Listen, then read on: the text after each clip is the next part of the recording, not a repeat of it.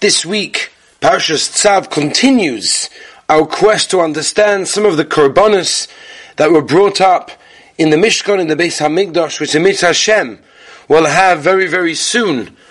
One of the korbanos we discussed this week is the Korban Toida. The Korban Toida was a thanksgiving offering brought by a person who survived a life-threatening situation. Now it's interesting because although the Toida is a form of a Korban Shlomim, there's two major differences. Most Korban Shlomim can be eaten for 2 days and 1 night. That's how long you have to eat the Korban.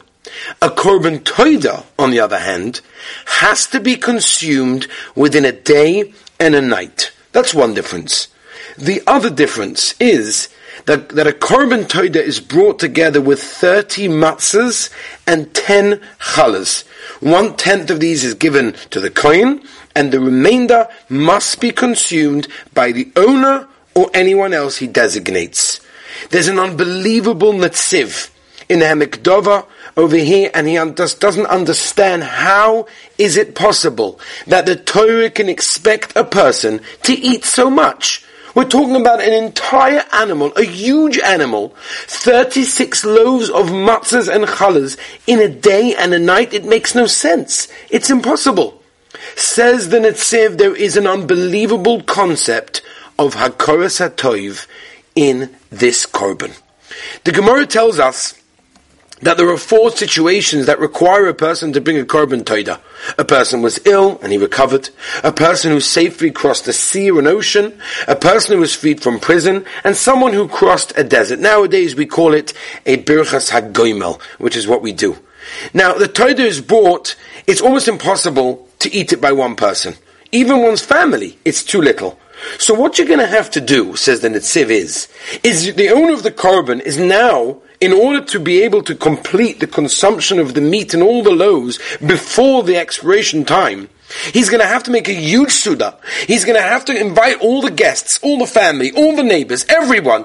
Rabbi Sai, come and partake in this meal. We've got to finish this meat. We've got to finish the bread in time. And everyone's going to get there and say, hey, what happened? What's going on? What are you doing this for? And then explain the nace, the miracle that happened to him, and what he went through, and how much Hakoras HaToiv he has for the Rabbeinu Shalom, and how he thanks Hashem. And that, says the Netziv, is the yesod of the Korban Toida. The Korban Toida was something that was a springboard to enable us to give a thank you to the Rabbeinu Shalom, even in a difficult time. And I think there's a lesson, a tremendous lesson for us. It's a difficult time. Klal Yisrael are going through such a dark period of time. We don't understand what's going on. People are suffering. We need this to end. But even throughout this, we still have to thank Hashem. The entire Yontov of Pesach is the Yontov of Hakoras HaToiv, of thank you to the Rabbeinu Shalom. You know, I read an unbelievable story this week. I'm not sure if you saw it, but if you didn't, it was incredible. It was in the news that there was a levaya this week in America. And the family, you can imagine how distraught they were. Their family member had died to the virus. They're no longer here, and they were allowed 10 people. They were spread apart. And they went to the levaya, and they were only allowed a very short service. They said some Tehillim, Keil Molei Rachamim, they said a few words of Hesper, whatever they could say. And that was it. They put the mace down, and as they were doing so, the Chevra Kadisha came over and they said, no, I'm sorry, there's been a mistake. It's the wrong mace, it's the wrong body, this is not your relative, this is somebody else completely. Give me a half an hour, the hospital are bringing over the real mace, the relative of yours that died.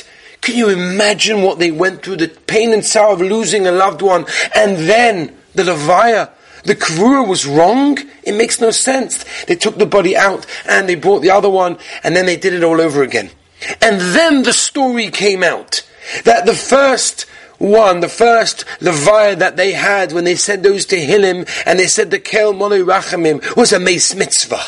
It was a body of a person that had died with no family members, that was just going to be buried with nothing. No Tehillim, no Torah, no nothing.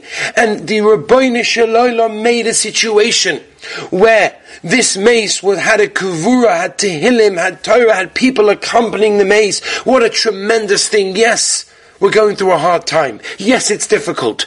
But sometimes to point out and think about all the wonderful things that the Ribbono Shel Olam does even in this situation. And to say, Ribbono Shel Olam, we're going through a hard time, but we thank you for our lives. We thank you for our health. We thank you for the ability to see, to hear, to talk, to do everything that we can do. This we have to say thank you. That's the message of the Korban Todah this week. I want to wish everyone a wonderful, healthy, happy Shabbos.